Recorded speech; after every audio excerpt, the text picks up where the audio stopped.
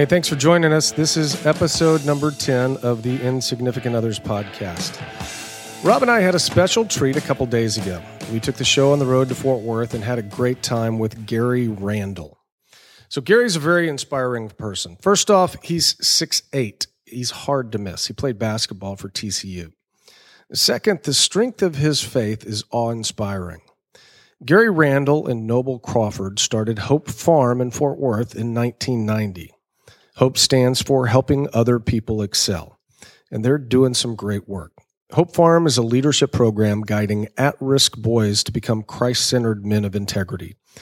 I really enjoyed our visit with Gary, Rob. I did too, Brett. It's been one of my favorite podcasts to date. We've had a lot of great guests on the show. Gary and the work that he and Noble have done over the years, helping these young African-American boys, providing them with a father figure, giving them some structure is really inspiring. Yeah, one of the stats he pointed out, speaking of father figure, is about somewhere between 70 to 80% of all African-American children are born into single-family home or single-parent families. So there's no dad present, and they're kind of serving as that dad and providing accountability and love. The way he talks about hugging them and telling them he loves them, it's really inspiring. Yeah, and if people just go to the website at www.hopefarmfw.org, there's a video on the website, and you can see firsthand just how deeply Gary and Noble touch these boys' lives. And one thing that we want to mention before we segue into our conversation with Gary is that Gary did go back to TCU and he got his degree, which is great. And we also failed to ask him about his own daughter, who graduated from Stanford and has made contributions to Hope Farm as well. So he's a great example inside and outside of Hope Farm. And we certainly encourage anybody in our listening audience who's touched by what Gary and Noble are doing at Hope Farm to donate. Absolutely. Donate money or their time. They certainly can use whatever help and support and certainly prayer that they can get. So with that, I say we kick it on to Gary.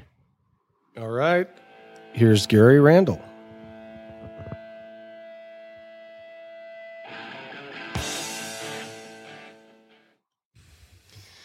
All right, so we are in southeast Fort Worth with Gary Randle, co-founder of Hope Farm. And the thing that really gets me is, so we're sitting in a classroom at these desks, and Gary, you've got your 6 feet 8 inches crammed into this desk, which is a feat in and of itself. That is a difficult act, for me to get all of me into the little space here. So, being 6'8", basketball was a big part of growing up. Tell us, you played for TCU. Tell us what that was like. Correct, I played basketball all my life. I came from a very athletic family. My oldest brother played for the Seattle Supersonics. In fact, he scored his career high against 49 points against Bill Russell. And That's 49 impressive. Points against Wilt Chamberlain. He was an incredible player. He was 6'9", left-handed post. He was a handful. But the person that was most influential in my basketball career was my sister. I have 2 sisters that are 6'3". Wow. And my younger sister, and she's just 5 years older than me, we used to play basketball in the backyard. And she would not let me post her. When I would try a post move, I would turn around, and guess what she would do? She would block my shot. She gave me what was called a Spalding. The name of the basketball would be imprinted on my forehead. And so she was incredible. But I played my college basketball at Texas Christian University. And I came to Texas Christian University back in 1975, and Texas was still a little different, Yeah, because you grew up not in Texas, I right? grew up in Southern California. Yeah. And so when I told my family and friends I was going to go to school in Texas, they looked at me and said, "Why?" and so, I played my college basketball at Texas Christian University, and when I came here, the coach wasn't ready for my type of player. The coach told me that a man 6'8" should not dribble the basketball, and he placed me in the hole. And I said, "Coach, I can't play in the hole. I never learned to play basketball in the hole." But he said, "That's where I need you." And so I went down to the hole, and I broke my hand my junior year here. And I told the coach, can I redshirt? He said, "No, I need you to play." So I played with a broken hand. And my senior year, we were poor at best. In fact, I viewed us. We were on tricycles in the Southwest Conference, and everybody else was on motorcycles. Yeah. And the preseason game, we played the University of Kentucky. That was the year that they won everything. They had this incredible team, and they played us and they beat us like we stole a government mule. They stomped us. And so our coach was looking for someone to vent on, and he vented on me. And I was a high-strung kid from California, and I didn't take it. So I had a few choice words for him. He had a few choice words for me, and I left the team. And I thought that I didn't need to have a degree from Texas Christian University. So I kind of set off on my own, and I did what I was good at. And one of the things that I was good at was forming relationships with ladies. And so that led to nowhere. Yeah. Yeah, that led to nowhere. And then. So did you leave the school at that time, or just leave the team? I left the school. Left the school. I just left the school. I didn't feel that school was important, and I felt that I could do okay by myself, and I didn't understand all the obstacles that I was going to have to face, and one of the things that would close doors is not having a college degree. Right. Did you go back to California, back home? I stayed here for a short time, and then I went back to California, but I went back to Northern California. I went back to San Francisco, and I tried to find a job in San Francisco, and that was during the time that San Francisco was a really hot city, and jobs were few, and almost as few as parking spaces were in San Francisco. And so I left San Francisco without a job, and I went back to Southern California. And I went back to Southern California, and I found a job with Tarrant, not Tarrant County, but with the it was Department of Public Service in California, and I worked at this place called McLaren Hall, and it was a juvenile facility, and they worked with kids who were basically had run away. And so we're dealing with kids from all over California. They brought them to McLaren Hall, and that's where I first got a taste of working with kids. And okay, so I've got a question for you on that. Did that just happen that was the job that was available, or was that something that you were pursuing? It was something that I was pursuing. Okay. It's it was a good job, and that was something that I was good at, working with kids, and so I pursued it, and I got it, and I did it for a while, but it was a victim of a proposition in California. California was famous for propositions that they would come in and cut stuff, and stuff would disappear. Right, and so that job disappeared, and so started working in other places. I worked at this place called Dignity Center. And then I started, taking stock of my life, and I wasn't going anywhere. And so I decided that I was going to establish a meaningful relationship with a girl that I dated, and I dated her in California, here in Texas. And she was an exceptional lady that during the time that I was dating her, she never referred to me by my nickname. And my nickname was Hollywood.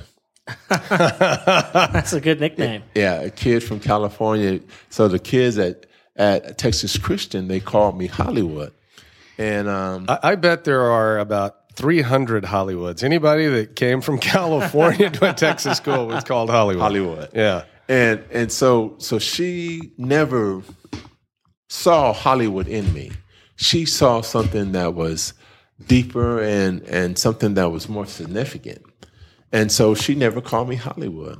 And so when I evaluated girls that I wanted to have a meaningful relationship, and I had my my father tell me that he felt that she was a good girl to be my wife. And my father was really significant in my life. He was like my best friend. And so I took stock of that, and I asked her to marry me. And we were living in L.A., and it was this time of the year, around March, April and March. And March Madness was going on, and she was getting ready for church. And so she came out, and she says, "Sweetie, I want to go to church as a family." And I said, yeah, we will, but not today, And so she went back into the room, and she changed clothes. She put on a T-shirt and a pair of sweatpants, and she sat in my lap, and she says, "Gary, I want us to go to church as a family." And it hit me like a ton of bricks. It was okay for me to go to hell, but I didn't want Marilyn to go to hell. And so I started thinking about going to church. Notice I said thinking, not going, just thinking about it. And she was working a job for a travel agency in Los Angeles, and she was working a cruise trip for one of the largest African American churches in the city. It was Crenshaw Christian Center. And the administrator came, and she invited me to go to church. I was like, no,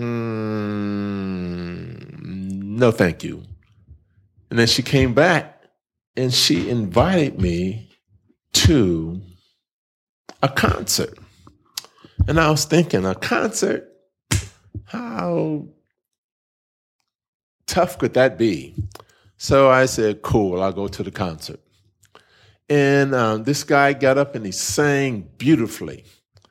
And I was content until a little bit short preacher, and my wife tells me everybody's short to me, but it was a little really short preacher got up and he gave a message that if you reject Christ, you choose hell. And I was like, huh. And he gave an invitation, and people were responding. And first time I got a feeling in my heart to maybe go down. But I didn't want anybody to see that I needed anything. Yeah. And I didn't go. And when I left the function, going back home, I looked over at Marilyn, who was then my wife. I looked at my wife and I told her, I said, if that's ever offered to me again, I'm going to get some. And just so happened, I was working in Hollywood. And we were working late that night, and I got off work maybe around about 2, 3 o'clock in the morning. And I pulled up to Hollywood Boulevard and Vine. And if anyone knows anything about Hollywood Boulevard and Vine, it was full of night people. Mm-hmm. And there was pimps, prostitutes, transvestites, you name it, they were on the streets. And I looked over at them, and I said, wow, there's no difference between them and me. If we both die, we're going to hell. And right there, I drove up to the intersection, a sinner, and I asked Christ in my life, and I drove out the intersection as a saint. Wow. And I went home and I told my wife, I woke her up and I said, Marilyn, I'm a Christian now. And she's like, huh? And she kind of just looked at me through her sleep. And the first person that I witnessed to was my dad. My dad was 50 years old when I was born. Mm-hmm. And I was a testimony to his manhood. And we were close. And my mother said about my dad was content to go to hell as long as he knew that I was going to be there. After he found out that I wasn't going to be there, he asked the Lord into his life. Wow. Yeah, and it was amazing. It was amazing. That's incredible. Yeah. And then so I That's a great story. So Hollywood and Vine, so Hollywood clearly has big meaning for Gary Hollywood Randle. It's an important point. So how did your life change after that, though? I mean, that's a significant moment for you. It made a big impact. What happened with your life after that? What happened was, I had friends, and friends knew me. They knew that I was the type of person that you got all of me or you got none of me. And so they saw that I was a Christian and they disappeared. And I don't deal well with rejection. And so I was kind of sad. And someone told me that they weren't rejecting me, but they were rejecting the God that was in my life. And so, about 6 months later, my best friend came back to me and he looked at me and he said, Gary, I want what you have. And so I had a chance to lead him to the Lord. Wow. And just so what happened was I'm a people person. And so I started surrounding myself with people and just meeting people. And I never push my conviction on people. I would that's what I believe. Mm-hmm. And I was more than willing to share the change that went on in my life. And so, I felt called to come back to Texas. I had no idea why. And I went back. So me and my wife got in our 280Z, everything we had, and we came back to Texas. And I was looking for a job, and I was looking for a social service. And I went down to a job fair at the City Hall in Fort Worth, and I saw that the social service field didn't pay very much money, mm-hmm. but there was a police recruiter that was there, and he said, "Hey, big fella, would you like to be a policeman?" I said, "Let me think about it. Let me fill out an application." I filled out an application, and they processed me, and I was a Fort Worth policeman less than a couple of weeks. Huh. And so, in how many years were you a cop? I was a cop for 15 years. 15 years. 15 years. And as a cop, I thought to myself, I said, well, God, maybe this is what you want me to do. You want me to be your witness in blue. And so that's what I was. And then people weren't they were reluctant to come to me, but they came to me when there was a tense situation where they had a test coming up. They would find me out and say, Gary, and they would kind of just say it quietly, will you pray for me? Right. and I would. And so I completed the academy, which was pretty rigorous, academically and physically. I completed the academy, and I was on the streets. And I saw a car go off the bridge on Beach and Lancaster, and the car went straight off the bridge down to the next street. And to my haste to get down to where the car was, I hung from a side of an embankment. Actually, I hung from the side of the embankment, and I dropped, and I landed on a 45-degree angle, and my kneecap exploded. Ooh. And I was laying on the ground, and I said to myself, "You hurt, and you hurt real bad." And so my partner came around, and he caught the guy, and the guy that was in the car was drunk. And they called the emergency vehicles, and they came and got me, and I was in excruciating pain, and they took me in immediately. They performed surgery on my knee, and so I was light duty as a policeman, and so my options were limited, and so I decided that the thing that would be best for me to do is medically retire. But before I medically retired, I had the extreme fortune to become a juvenile investigator, and that's where I saw firsthand the high volume of minority children going into the criminal justice system. But, I couldn't see the forest for the trees. And had you met Noble by this point? No. Okay. No. And I couldn't see the forest for the trees. And I as a cop at our church, I attended a church in Dallas, Oak Cliff Bible Fellowship. And Bill Glass came to our church, and they extended an invitation for African-American men to go into the prison. But African-American men, they spend all their life trying to stay out the prison. They don't want to go to the prison. And so I signed up, and it was an emotional action. When I signed up, I was ripping, roaring, ready to go to the prison. And the day came, and I got on the bus, and it just dawned on me that maybe someone in prison might recognize me as a policeman, and there would be some drama in the yard.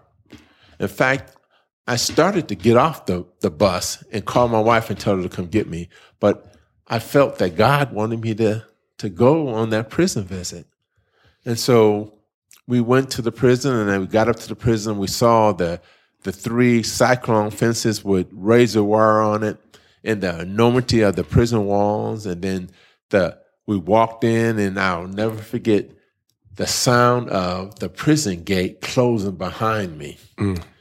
And I started interfacing with guys and just hanging out, because I love people. And I was just hanging out. And I looked, and I saw that just about everybody was African American.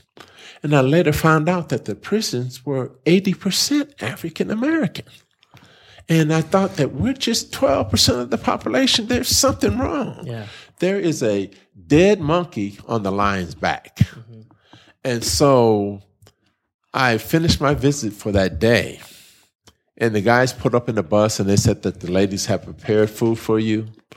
And I thought, food, I couldn't even eat. I went back to my hotel room, and I fell on my knees, and I started weeping before the Lord and said, Lord, I'm available.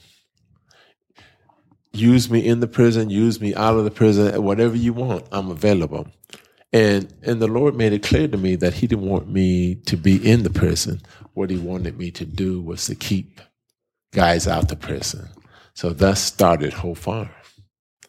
I met with Mr. Crawford. There was an incident at our church that required all the policemen to come together, and that's why I met Noble. And we were church security. And we were talking in the back of the church about our passion and what we felt God wanted us to do. And we talked about helping boys. And just for our listeners, so Noble Crawford and you co-founded Hope Farms, and we got to speak with Noble prior to recording this. And his story was very similar to yours of the meaningful. He would see, in the jails, he would just see all of these young black faces and say, there's something wrong here. Right. And so when did the idea for Hope Farm really get generated in y'all's minds? I think it really was generated way back when I was working at McLaren Hall in Southern California. That far back, yeah. In my mind, it was a facility for kids. And and one of the things I've learned, that God doesn't waste anything. He used my experience that I had, even when I was a non-believer. He used it, and is using it right now to bring Hope Farm about. And so what we started, we were going to have a program for kids that we were raised in the rural East Texas. And so we went to East Texas. Take them out of the inner city, get them out in the country, take away from the influence, yep. And that was our plan. But that wasn't God's plan, because the heavens were made out of iron. Nothing happened until we made the adjustment in our location. We didn't make an adjustment in our vision. We just made an adjustment in our location. And we came to the inner city. And when we came to the inner city, heavens cracked open and all kind of things happened. And, we got funded back in 1980, we got funded in 91, 92. Right. And that was unheard of for an African-American organization to get the money that we needed to start our program. And so we started it. And who was it that originally funded you guys? Sid Richardson Foundation. Sid Richardson Foundation. And they gave us the money. Great Fort Worth family. Yeah. Just incredible Fort Worth family. And I told the executive director that I would give him the money back before we misspend it, because we couldn't find a place. And so we kept looking. And God brought us right here to the inner city. And we're right here on the main thoroughfare in the inner city of Fort Worth. So, and to describe the campus that we're at right now, so you've got, what, about 8 to 10 buildings here, right? Well, yeah, we have administration building. We have the older building with the crack house that we bought when we first came, and that we added 500 square feet to. We have that, and we turned that into a Mom's Resource Center. And then we also have another administration building, and we have and we're in the administration building at Hope Farm, and then we have a Family Life Center that is on the west side of the campus, where our older boys go for their remediation and their help them academically and some athletic activities. So you were incorporated in the early 90s. Mm-hmm. You were looking for the right location. You found this location after searching in East Texas. How long or how many years was it that then you found this place and you really opened the doors? It was we opened the doors in 96. Okay. So about 5 or 6 years had passed. 6 years, yep. So what was that? I mean, because to have a dream, mm-hmm. Inspired by God, and, mm-hmm. and you felt compelled mm-hmm. To take this path, was that a challenging time? Did you think that this thing would never open its doors the way that you wanted it to, or did you just leave your faith in God that everything would take care of itself and that day would come? I was the type of person that I believe in praying to God like He does everything and work like you do everything. And so what I was busy establishing relationships, trying to find the correct location. And so I was just, when I was on my off days and on my days that I came to work early, I would spend my afternoons looking, or I spend my morning looking. And then at the same time, I was going to the elementary school and mentoring kids in the elementary school. and establishing relationship with principals and teachers. In fact, at the elementary school right down the street, I had to stop going because I became such a big distraction. Kids would be in the classroom and they would see me and they would say, "Giant!"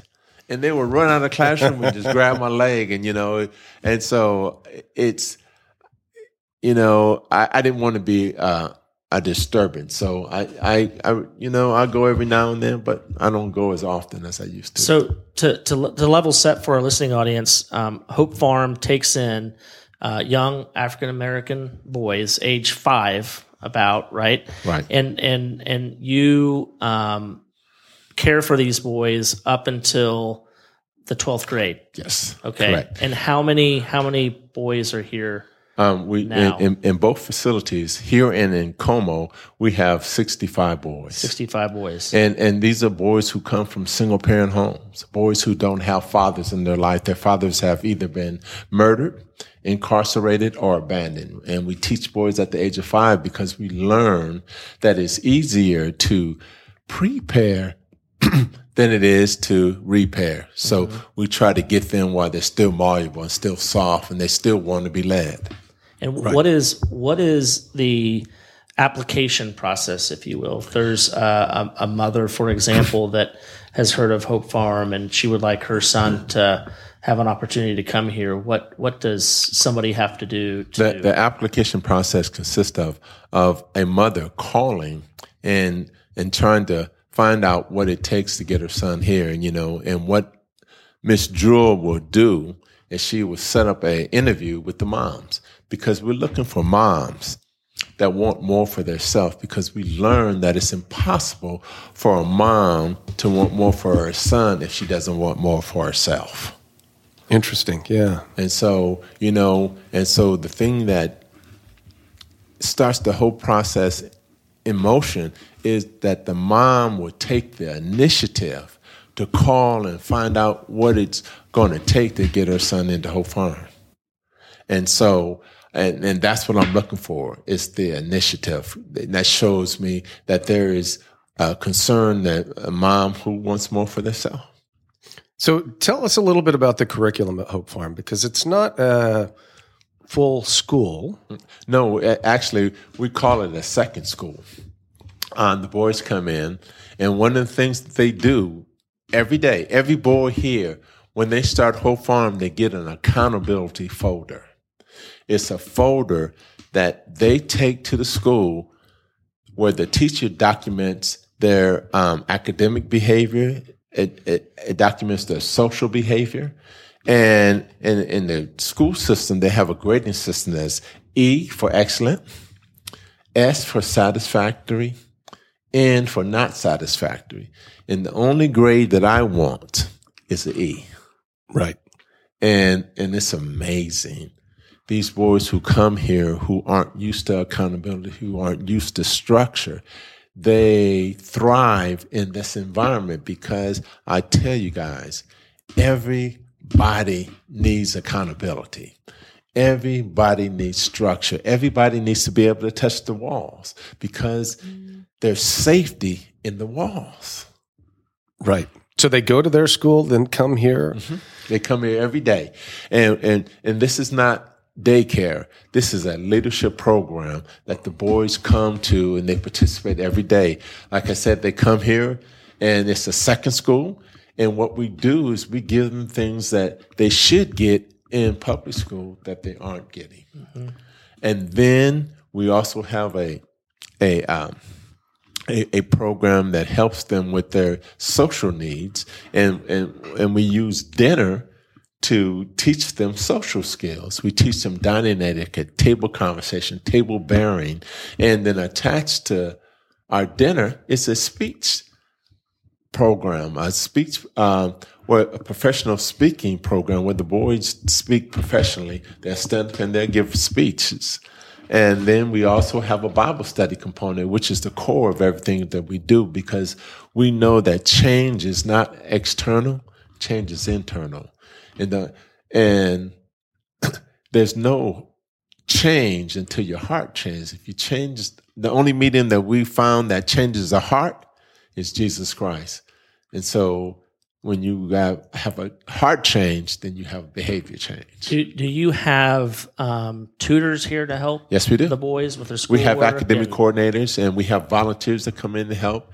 And these guys are committed to these boys. Wow. Yeah. And then I saw you've got some basketball courts outside. Outside. There's a physical fitness component as well. Absolutely. So, Absolutely. I believe that a kid should play, and so that's part of the program. And then also there's consequences. If you don't bring me, you bring me an in, then you got it right. Yeah. There needs to be some attitude and behavioral adjustments, and it's all about changing your behavior. Yeah. So how long do the boys stay here at Hope Farm after school? Okay. Our young boys stay until around about 3:15 until 6 o'clock. And our older boys get here around close to 4, and they stay until 7. That's fantastic. Is there? I mean, are they required to help with upkeep and Yes. let's say outside? This it's important to me to help the boys understand that this is theirs, and so there is a requirement. I don't picking up paper and doing things that are necessary to maintain Hope Farm. And, even after dinner, the boys sweep and clean up, and they take the plates into the kitchen coordinator. And it's all these things are based on teaching these boys life skills. So, the great thing about this is that you and Noble and the other the people on staff here are giving such great role models to these kids. I've heard the statistic multiple times about the number of African American children born into single parent families, and it's around 70%. Yeah, it's 80, closer to 80. It is extremely scary, especially when the majority of those don't have a male role model. And what you guys are providing them here is really valuable, because to me it's less about putting a Band-Aid on it and fixing just this one problem. It's fixing, you hope, this systemic problem that these young boys become up to be men that become role models. Exactly. What we do is we break the cycle, and and we know that it starts with them. So we can't do anything about what their dad did, but we can do a lot about what they do. Yeah. And we start preparing them and start modeling and demonstrating. Guys, I meet with groups of people, and I share with them about Hope Farm like I'm doing with you guys. I ask them, have they ever put together a model car? And they look at me, and some people raise up their hand. I say, okay, could you tell me what the most important thing in that package? And they look at me and they say, are the pieces? I said, okay. They say, glue? I said, okay. And so they said, the instructions. I said, right. See, those things are important, but they're not the most important. The most important thing that's in that package is the picture that is on the box. The picture shows you what the car looks like when it's completed correctly. And so that's where we are with the picture on the box. Now, how many boys who matriculate to Hope Farm do you lose because either they're not buying into the message that they're being given, or let's say there's some challenges at home, or both?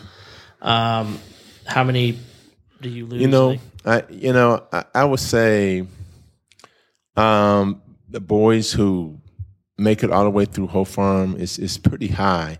It's probably pretty close to 80%. Wow. We lose about 20, and we lose those 20 for some reasons. Some boys will ask their mother, or actually tell their mother they don't want to go to Hope Farm, and the mom will take the boy out of Hope Farm, and that's very heartrending to us, because we know that the kid, when they say they don't need to be here, that's when they need to be here the most. Yeah. Right. And what happens is, if instructions say bake for 2 hours and you just bake for 30 minutes, what you take out is going to be a mess. Is there a particular age one age where I would say it's the danger zone where, let's say, because Brett and I have two 13-year-old boys. Yes. And we're in the danger zone. You're in the danger zone. And so, but is there a particular age where you get more nervous and you maybe become, more aware of what's going on in their life than any other age? Yeah, it usually starts around like 11. Like middle school, 11 and 12 and 13, 11 and 12 and 13, you become stupid and they become smart. You have no idea how we identify with that. Yeah. And, you don't have any sense. And they think that they know what's best for them, but they don't have any idea. And what they lose, the benefit of interfacing with men who have already been there, and men who can tell them, say, man, that's not wise to do that. And so it's important that's where the mother comes in. That's why we develop the moms, because we have to model and develop the moms, because a lot of the moms didn't have fathers themselves. Right. And so they don't know. Mm-hmm. And so we start developing the moms simultaneously with the boys, so that the moms, when the boys reach a certain age where they're starting to kick back, the moms will say, you know what, you may not want to go to Whole Farm, but you're still going. Yeah. And it's amazing. And usually what happens around 10th grade, these boys begin to understand the benefit of Whole Farm. Yeah. And they see that we have a college path already prepared for them to jump right into. And that's great that you brought that up, because when I first heard you speak a couple of weeks ago, I believe you mentioned that there are monies that have been allocated or set aside for young men who make it through the 12th grade in high school and then go on to college. Right. So there's that carrot. That's kind of dangling in front of them. Exactly. And they have that opportunity. And that's from instruction. If, what happens is a boy has to be able to receive that instruction, and they have to get past to that. I think I call it the stupid age, where, 13, 14, they're just stupid. At 13 or 14, I was stupid. Yeah. 13 or 14, you were stupid. Yes. And so they get past that age and they begin to understand that, hey, you know what? I learned that my dad wasn't as stupid as I thought he was, In fact, my dad beginning to make a lot of sense to me. And so that's what happens with these boys, and these boys who don't have fathers. It takes time for them to understand and learn to trust us. Yeah. So you've got about 60 boys in your program now. Mm-hmm. How many can you handle? I mean, if you had twice as many come in, can you handle that many? Yeah, we could handle more, but, one of the things that we have a program in Como that we're just about to build a facility for it. And then we want to expand. We want to go to other places and open up Whole Farm, because we feel that this concept that we have and this model is duplicatable. We feel that what we do can be done in cities all over the United States. So my question was more of all the families that live within a certain radius of your campuses.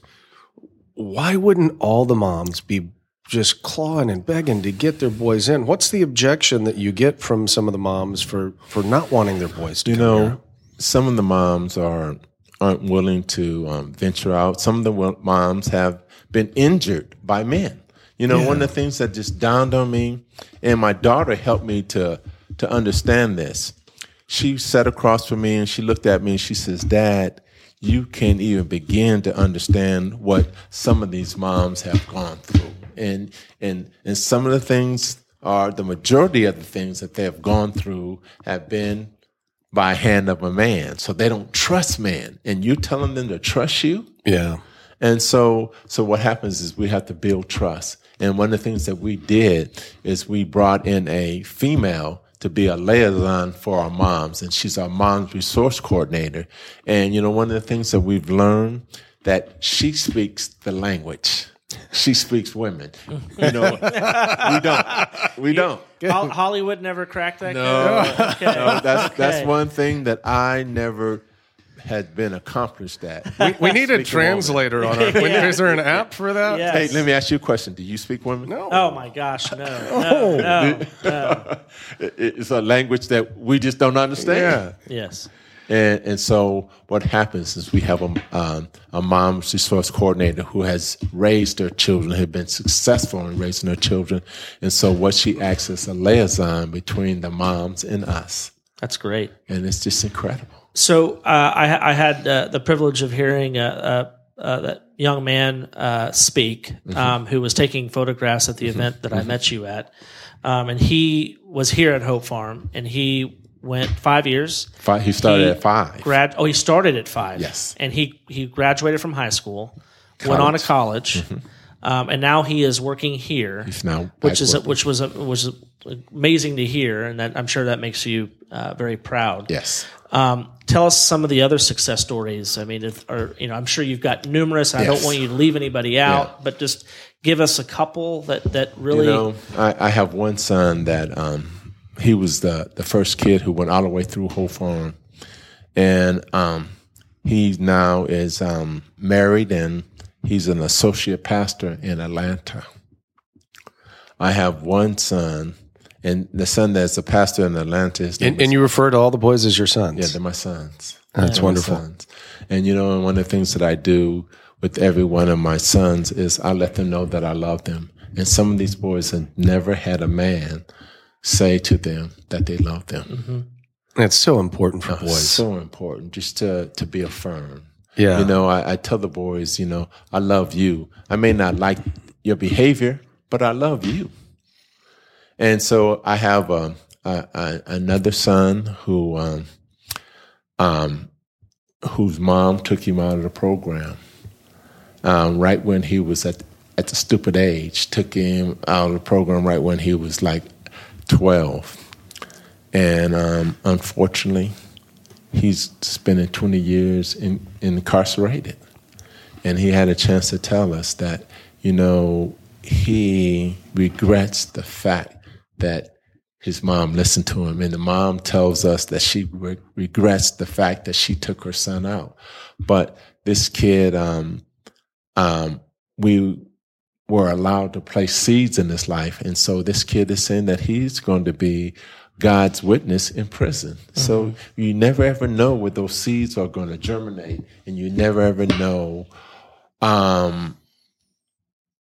whose life is going to be changed. And there's been hundreds of boys who've been through here, and there's been some boys who haven't gone all the way through.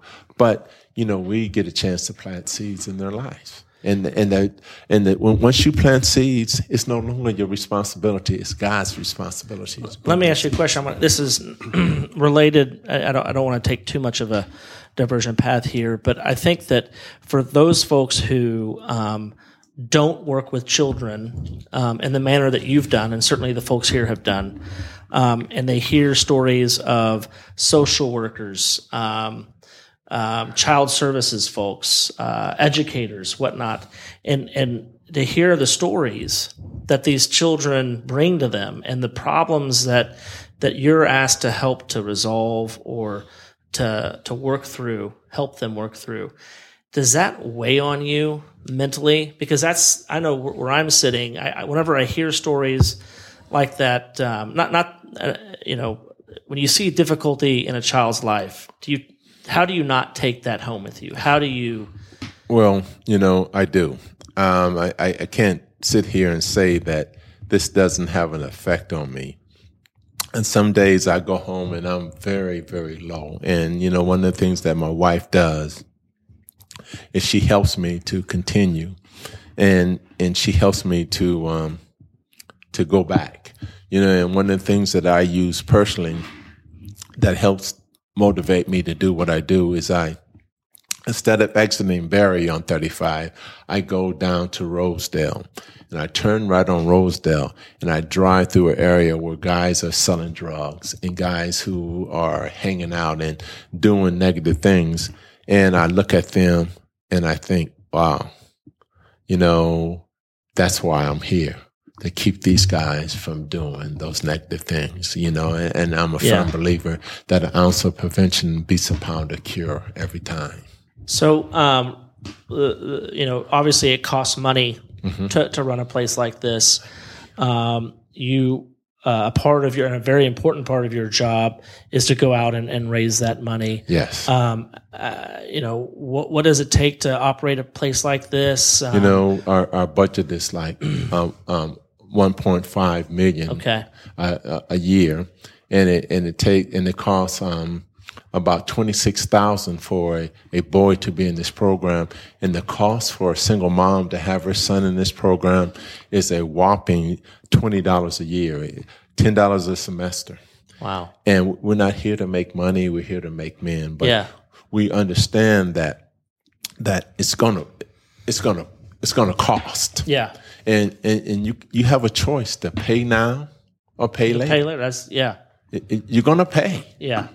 And so, we believe that why not invest in the life of these boys when they can be directed and diverted, and the trajectory of their life can be elevated instead of divesting when they're in prison.